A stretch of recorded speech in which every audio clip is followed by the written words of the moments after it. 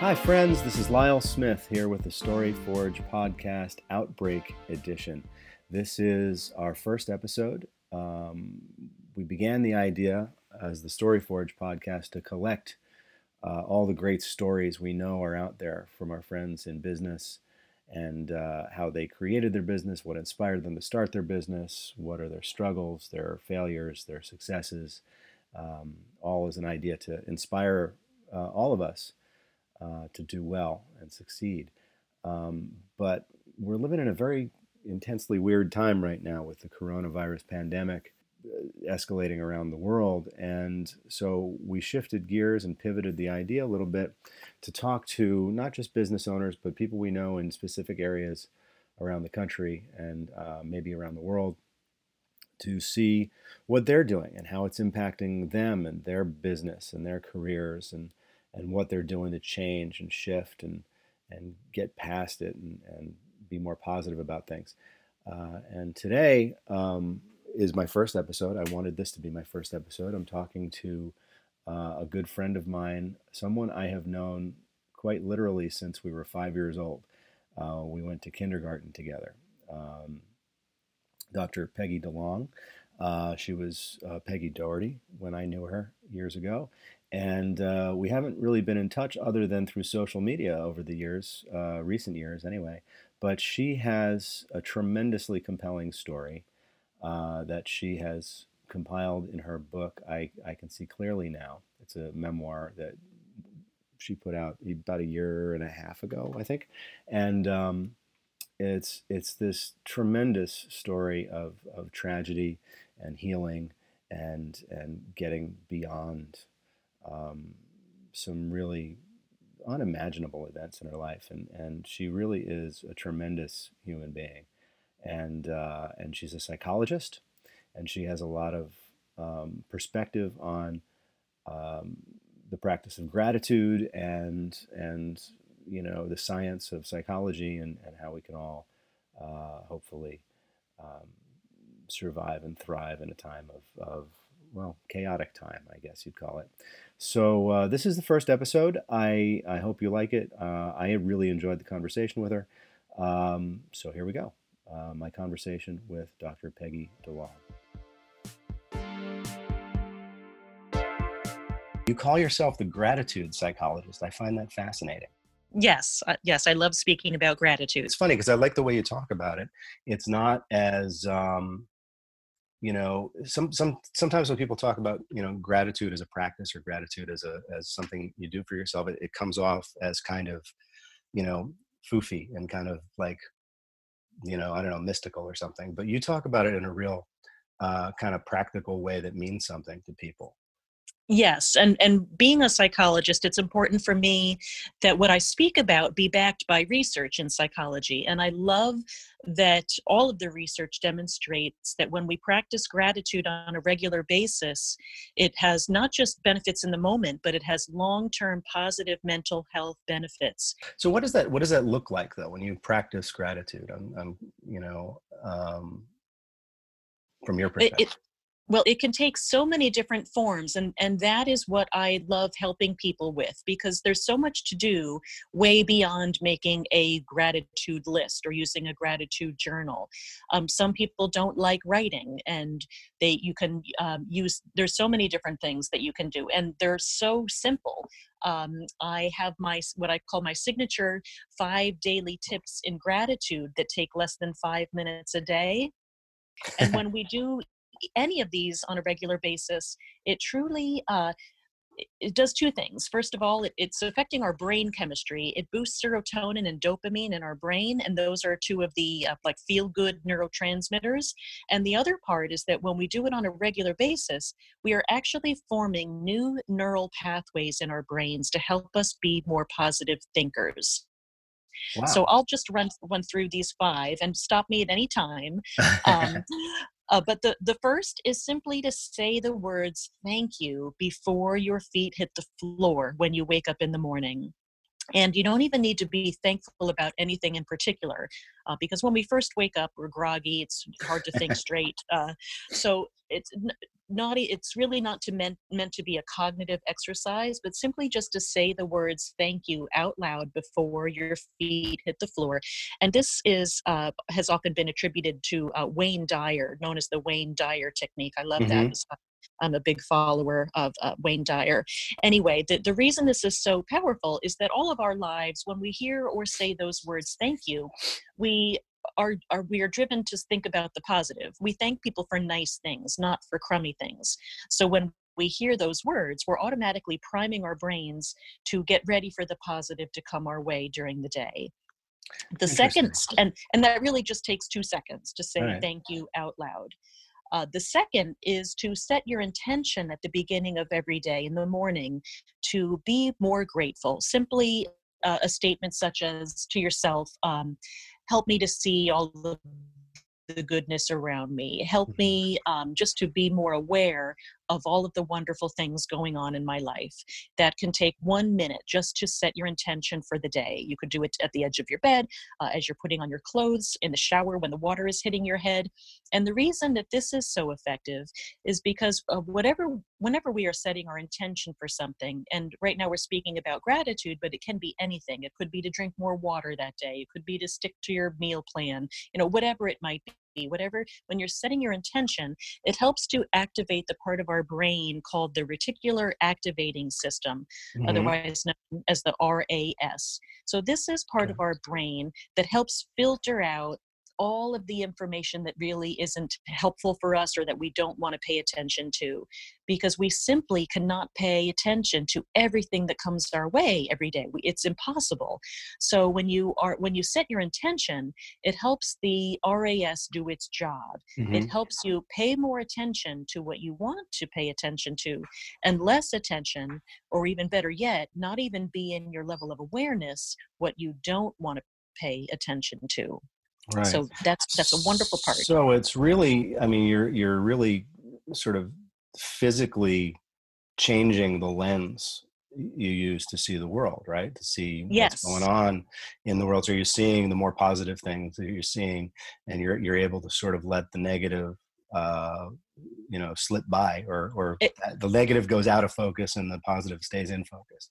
Exactly. And when you do it on a regular basis, you're not even making an effort to be less aware of the negative. You're just not aware of it. So I like using the analogy of when you're in the market to buy a new car, and let's say you're really focused on a particular model, like let's say a white Jeep.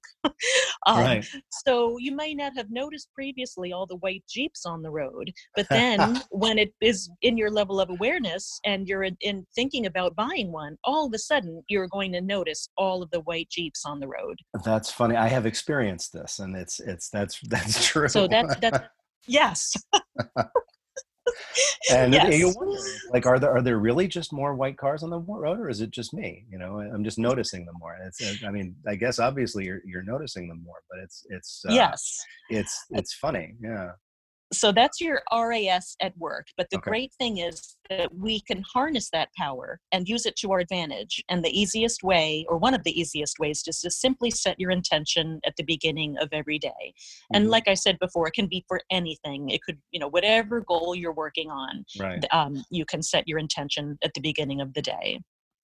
I was listening to something recently, and it's a guy who does a daily business tip that I get in my email every day.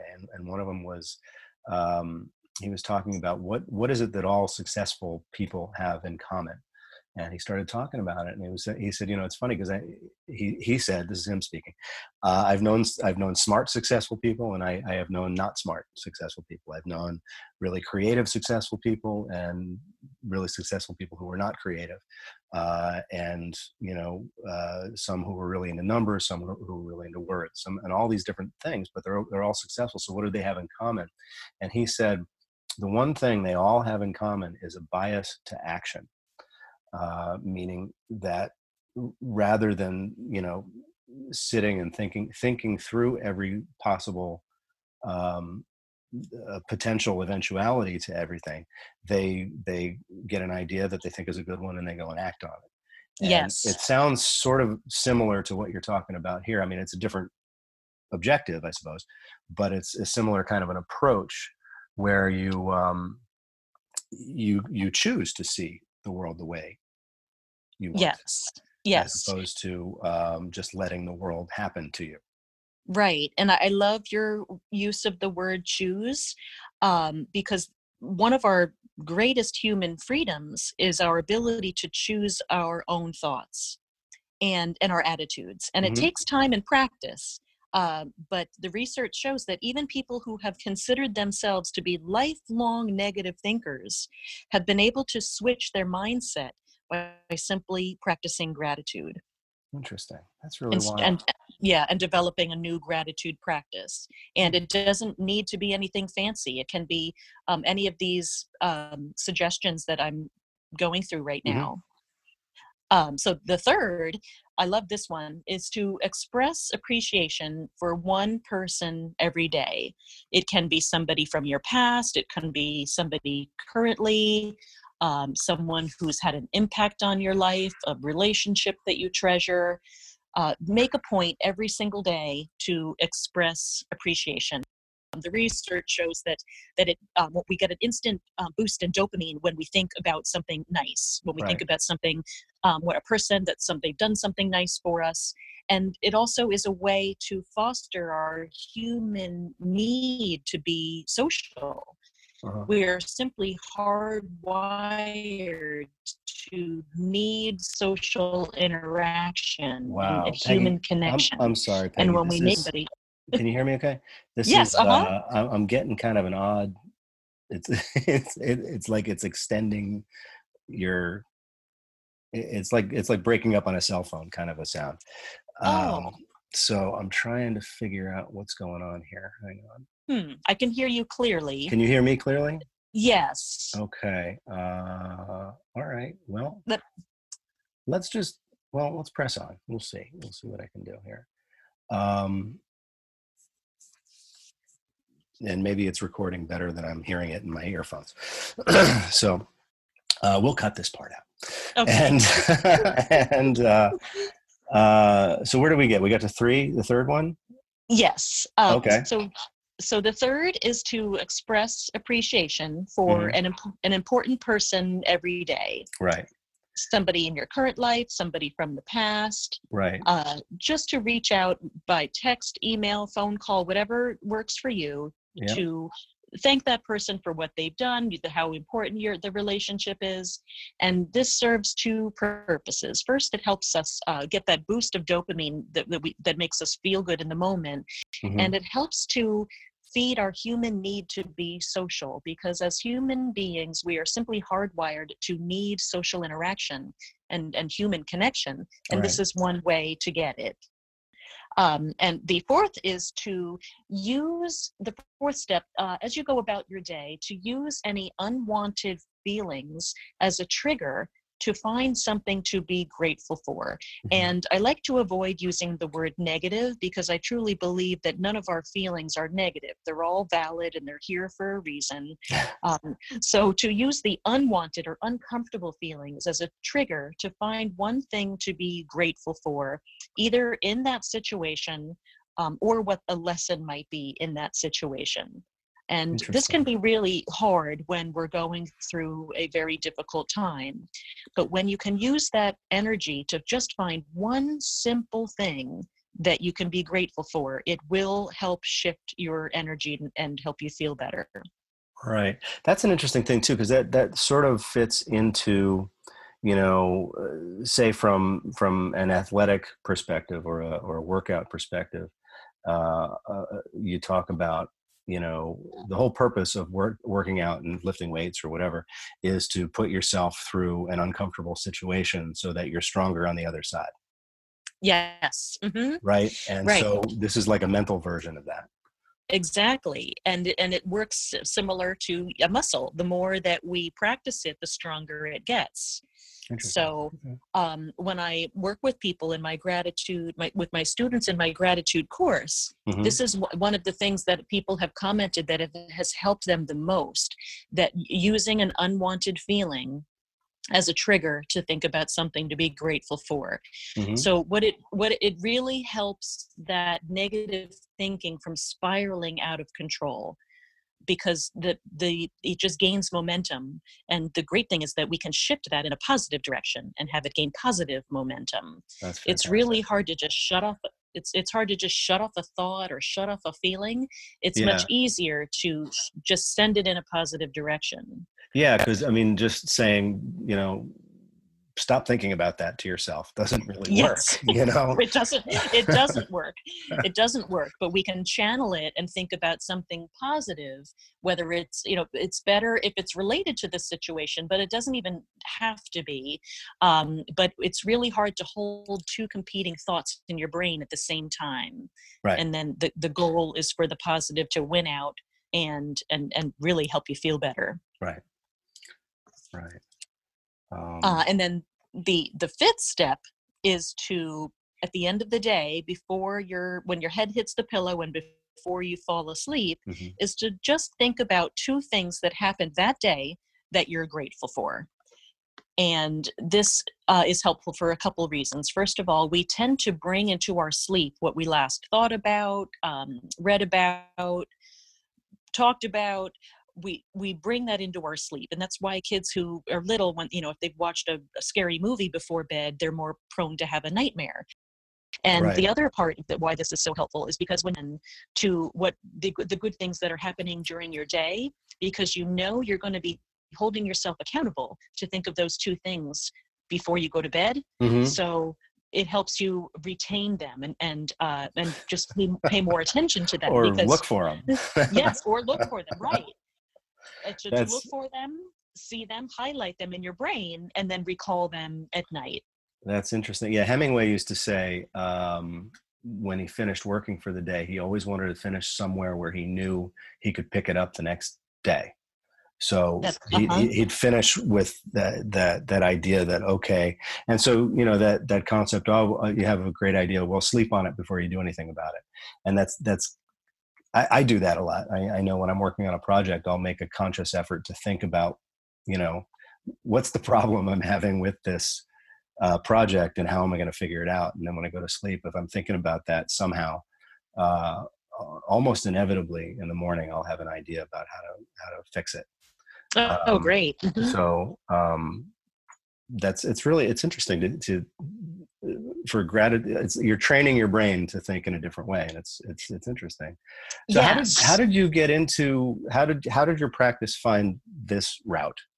I mean, because you weren't always in private practice. You've been in private practice for how long? 18 years. Oh wow, okay. Yes. So, my 15 years of my private practice, 100% of my work was forensic psychology and child abuse and neglect cases. So wow. I still do that kind of work. I'm an expert witness for the state of New Jersey. So that's a fancy way of just saying that I do psychological evaluations for families in practice. Okay. Usually when a child has been removed from the home, my job is to see all family members and do evaluations and make recommendations to the court about what the family needs to do to get stabilized and for reunification. The goal is always reunification, and what keeps me going in that work is when the reunification happens, when families are able to make significant change and be healthy and be functioning well for safety reasons. So that was that 100%. So you're that character we see on Law and Order. Yes. Yes, that's me. And it's high stress, very emotional, a lot of court testimony.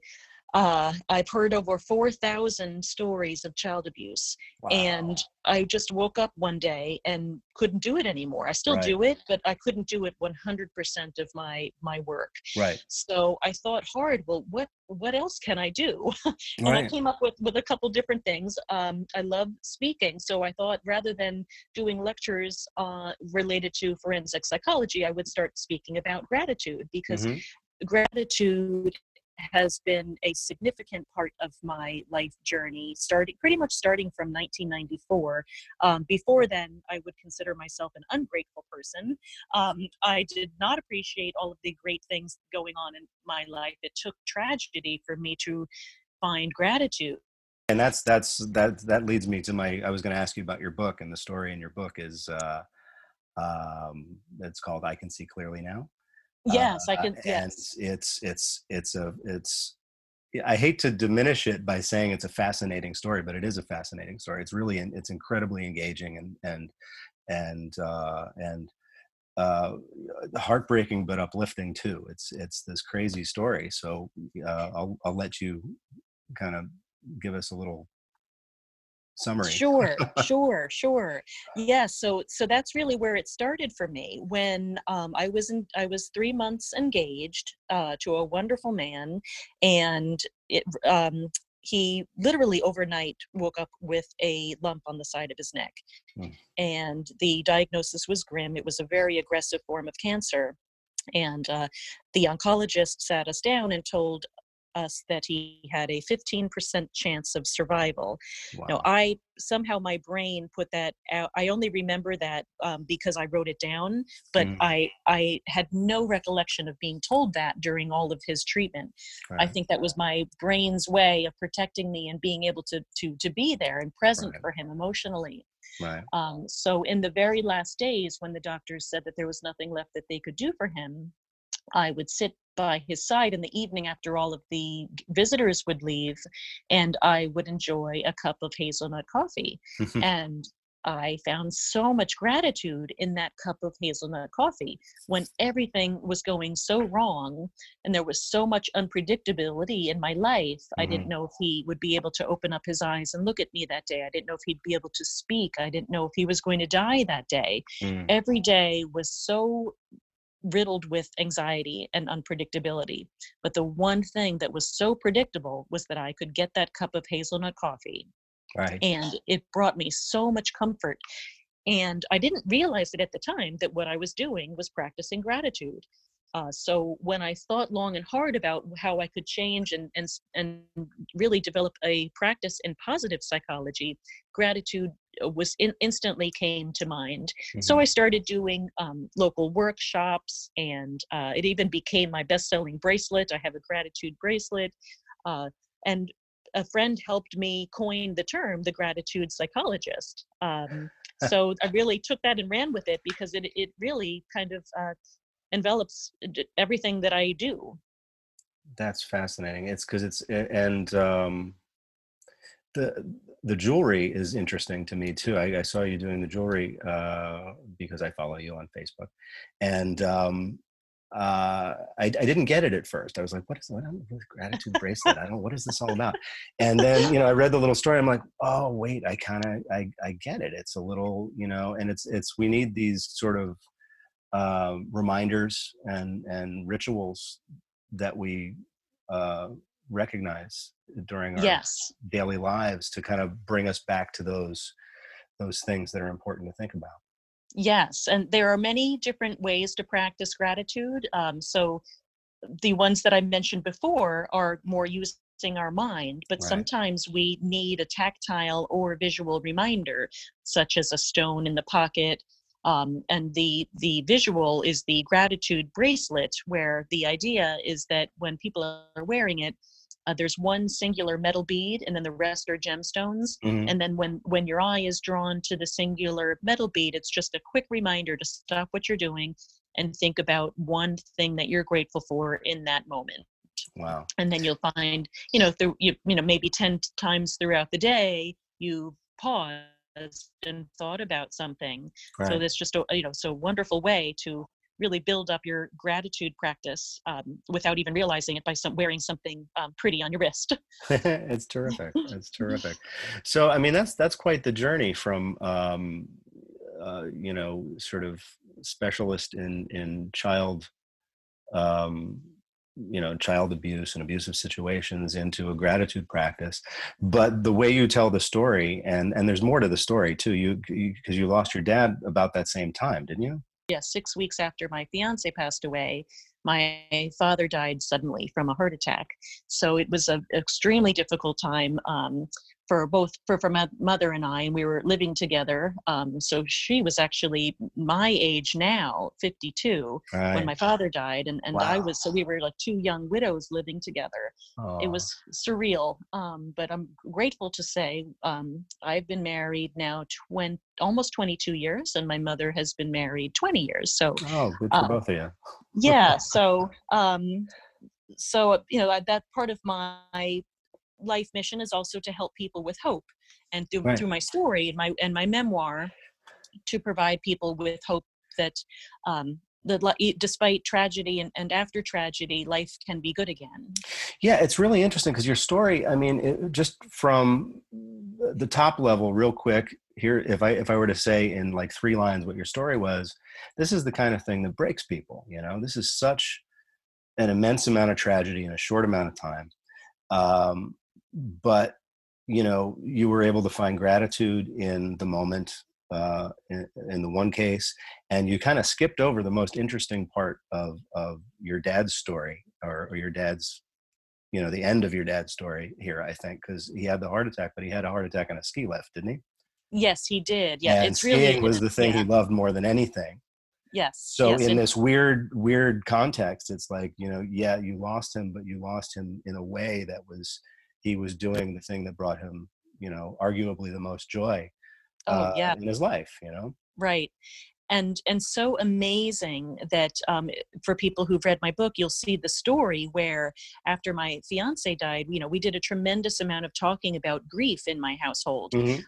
I had moved back home to be with my parents. I couldn't bear to be in the apartment that I shared with my fiance, so I moved back home with my parents.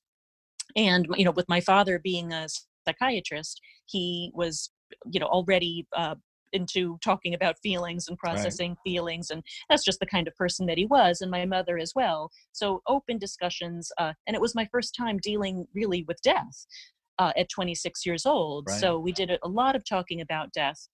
And one conversation I'll never forget, my father and I were sitting on the edge of my bed, and he said, well, if I have it my way, I'm going to die on a chairlift. And I said, Dad, why a chairlift? Maybe skiing and you hit a tree, but at least you're skiing. Right. And he said, no, a chairlift. That's where I feel closest to God, breathing in the cool mountain air. And Wow. 2 weeks later, my father died on a chairlift. That's incredible. That's Incredible. utterly incredible.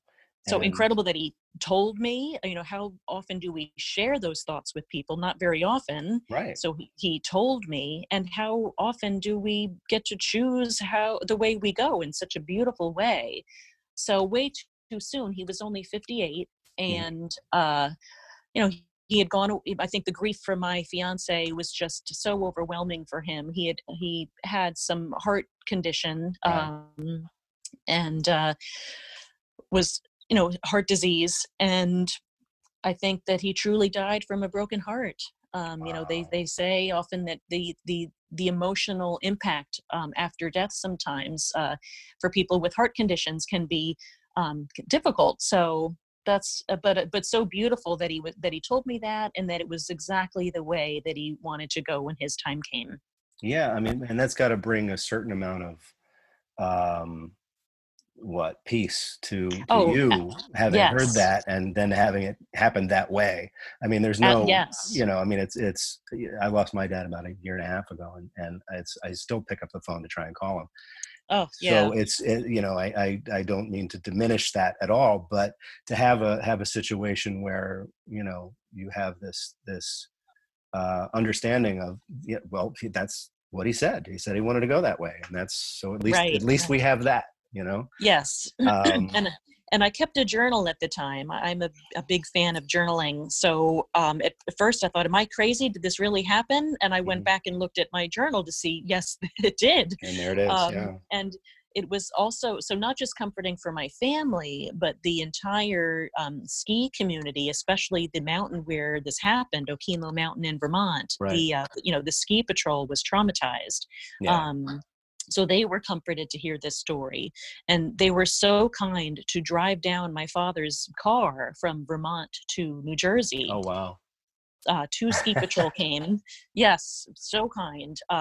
wasn't even a thought. How are we going to get his car? Right. Not even a thought. They knew because my father, he skied when he wasn't in his crazy clown wig, which he often skied in.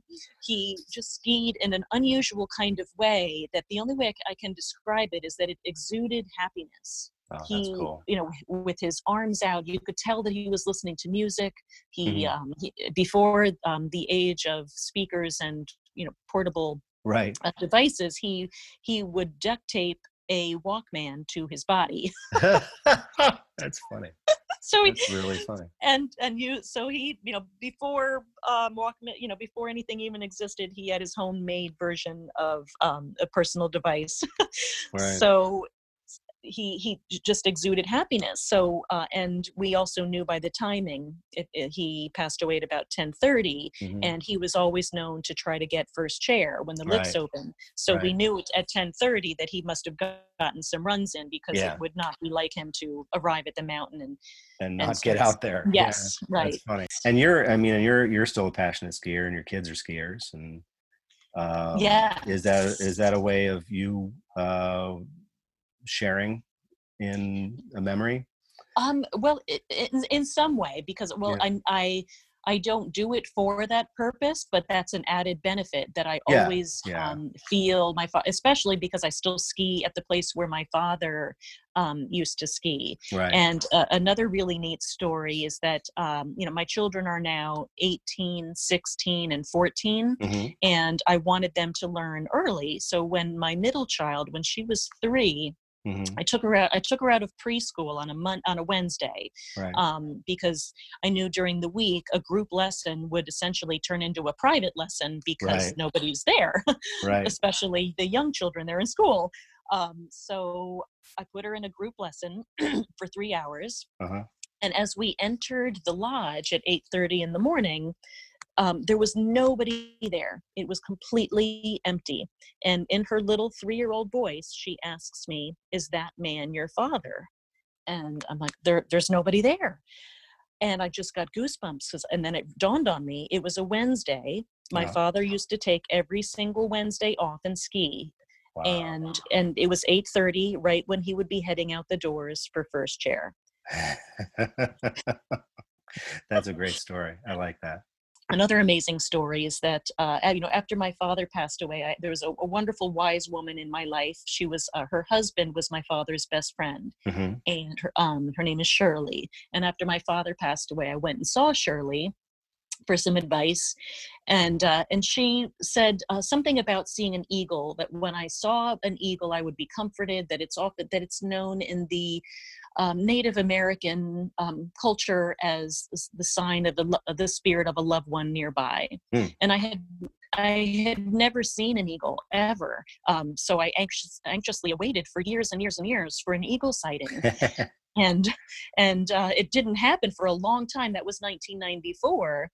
Right. And then my first eagle sighting was in 2012, Right. and it was on my birthday. We got about 2 feet of snow, which is really unusual for the Poconos, Right. but it was like a gift on my birthday. My kids were taking too long to get dressed, and my husband said, "You just go ahead, and he'll meet me at the mountain."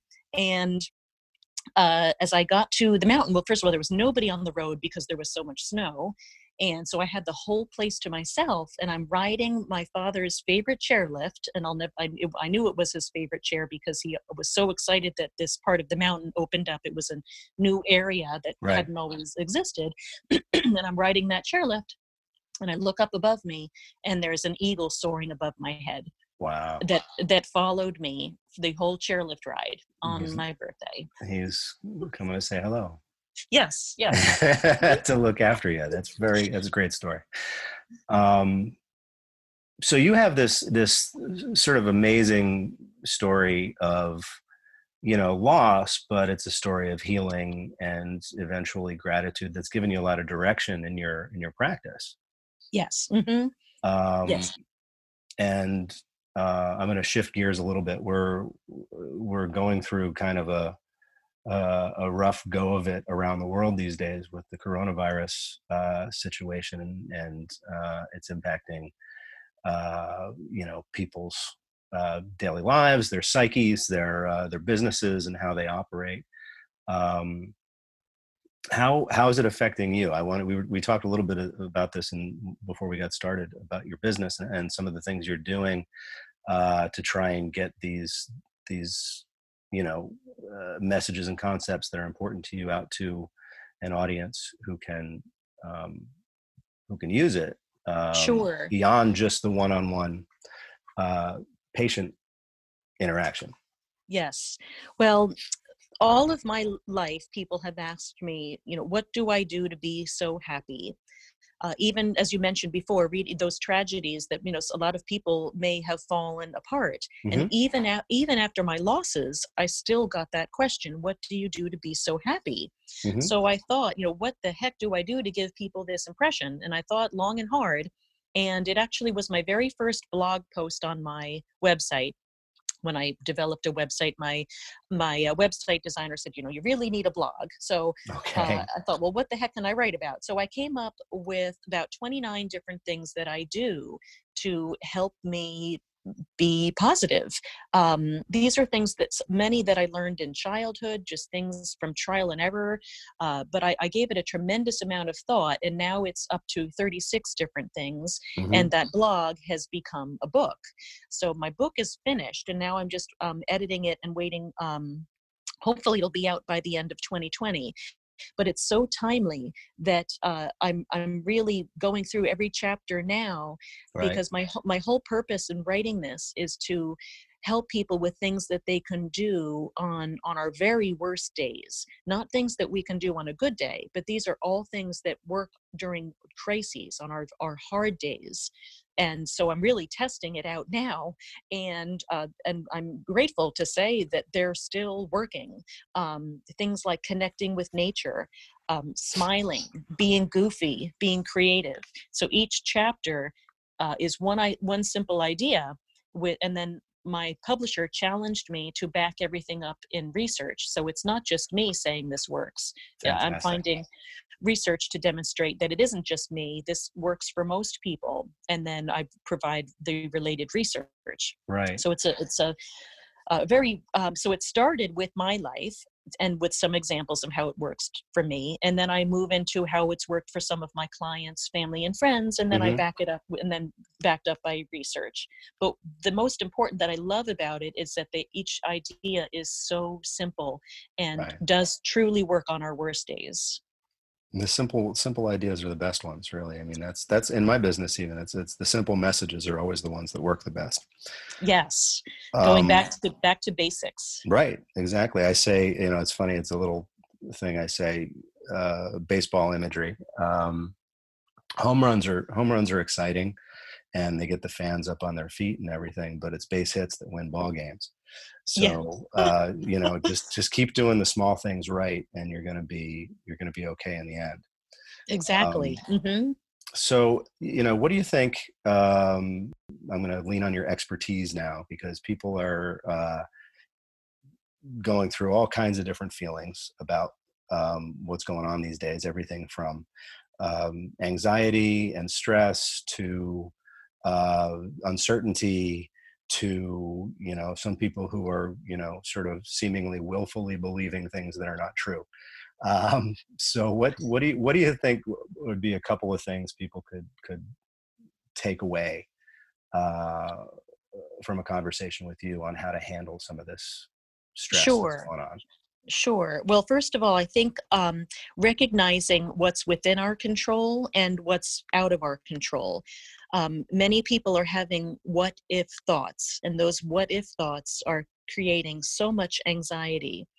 Some of them we can control, and some we simply cannot. So to work on, first of all, recognizing which category that thought belongs in, and then choosing to let go of the ones that we simply have no control over, and then putting more energy into what you can control. So, for example, right now, my private practice is closed. I cannot see my physical clients. I can let my brain wander and think all the what if horrible things about having to close that down. Right. But instead, I'm focusing on what I can do. So I am building my online presence Mm-hmm. and bringing my services online. And that's a bigger picture.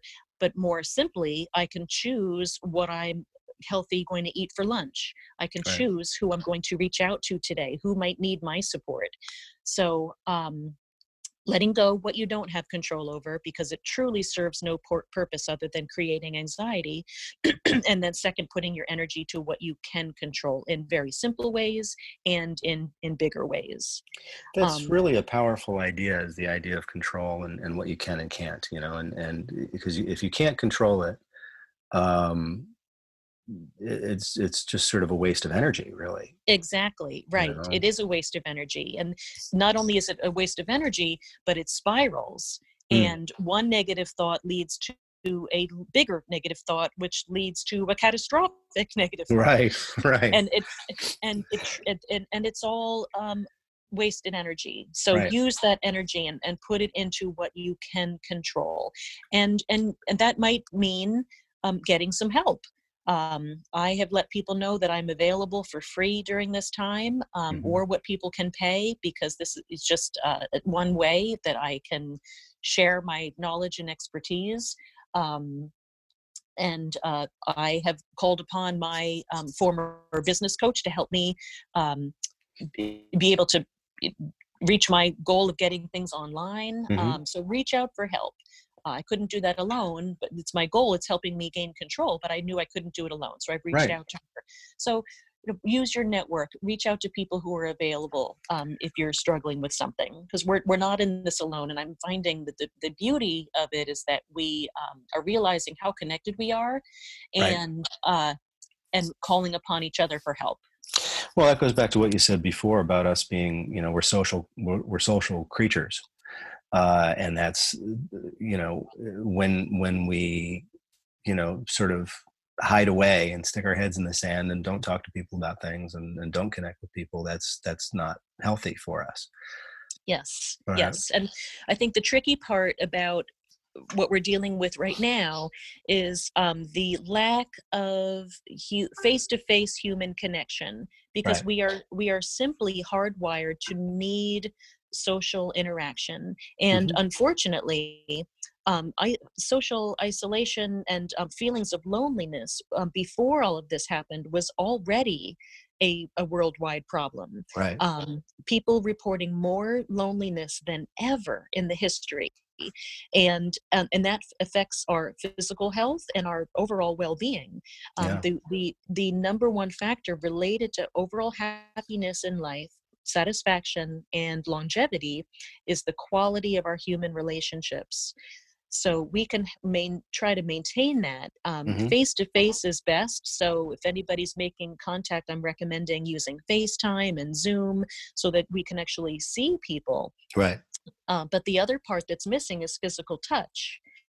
We need physical touch, Right. and not being able to hug people is been difficult. So recognizing and having some self-compassion and understanding why people are feeling the emotional part, just feeling, allow yourself some compassion Right. to feel what you're going through, because this is a difficult time. Right, right, absolutely, and that's, and the one thing about the physical contact element of that is, we know, yeah, it's this is a virus situation, and eventually this will clear up, and we'll be able to go back to being huggers again. Yes, But yes. so there, it's not like this is changed and it will forever be be so. Uh, eventually this is going to end. So if we can kind of think about that, that might be helpful, and Yes, to yes. that end, anyway. Right. Um, Yes, I speak a lot about hope. That's actually a chapter in my book, oh, also hope, terrific. um, because sometimes that's all we have left, a hope. Right. That's what in addition to gratitude, hope has gotten me through the difficult parts of my life. Mm-hmm. So it's important to instill hope. It's important to read stories about hope, that things, and to have hope that we might have a new normal, but we will get through this. Right. And I just was out for a walk yesterday, and my neighbor has a beautiful sign at the end of his driveway. This too shall pass. We will all get through this together. That's a great thought. I mean, it's a really beautiful thought. And it's true. I mean, that's the other positive part of it. It's right on the mark, because it's easy to get down in a thinking pattern that's like, oh my God, I'm never going to get out of this. But Right. the truth is, we'll get out of it one way or another. We'll get out of it and get on to the next thing. And that sense of continuance is helpful, I think.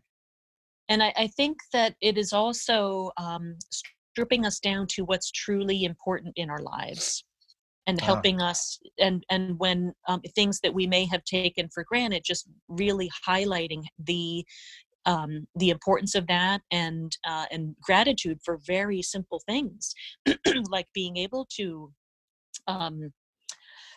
just congregate and have a cup of coffee with good friends, Right. or and hug, or for some getting your nails done, or being able to anything at all.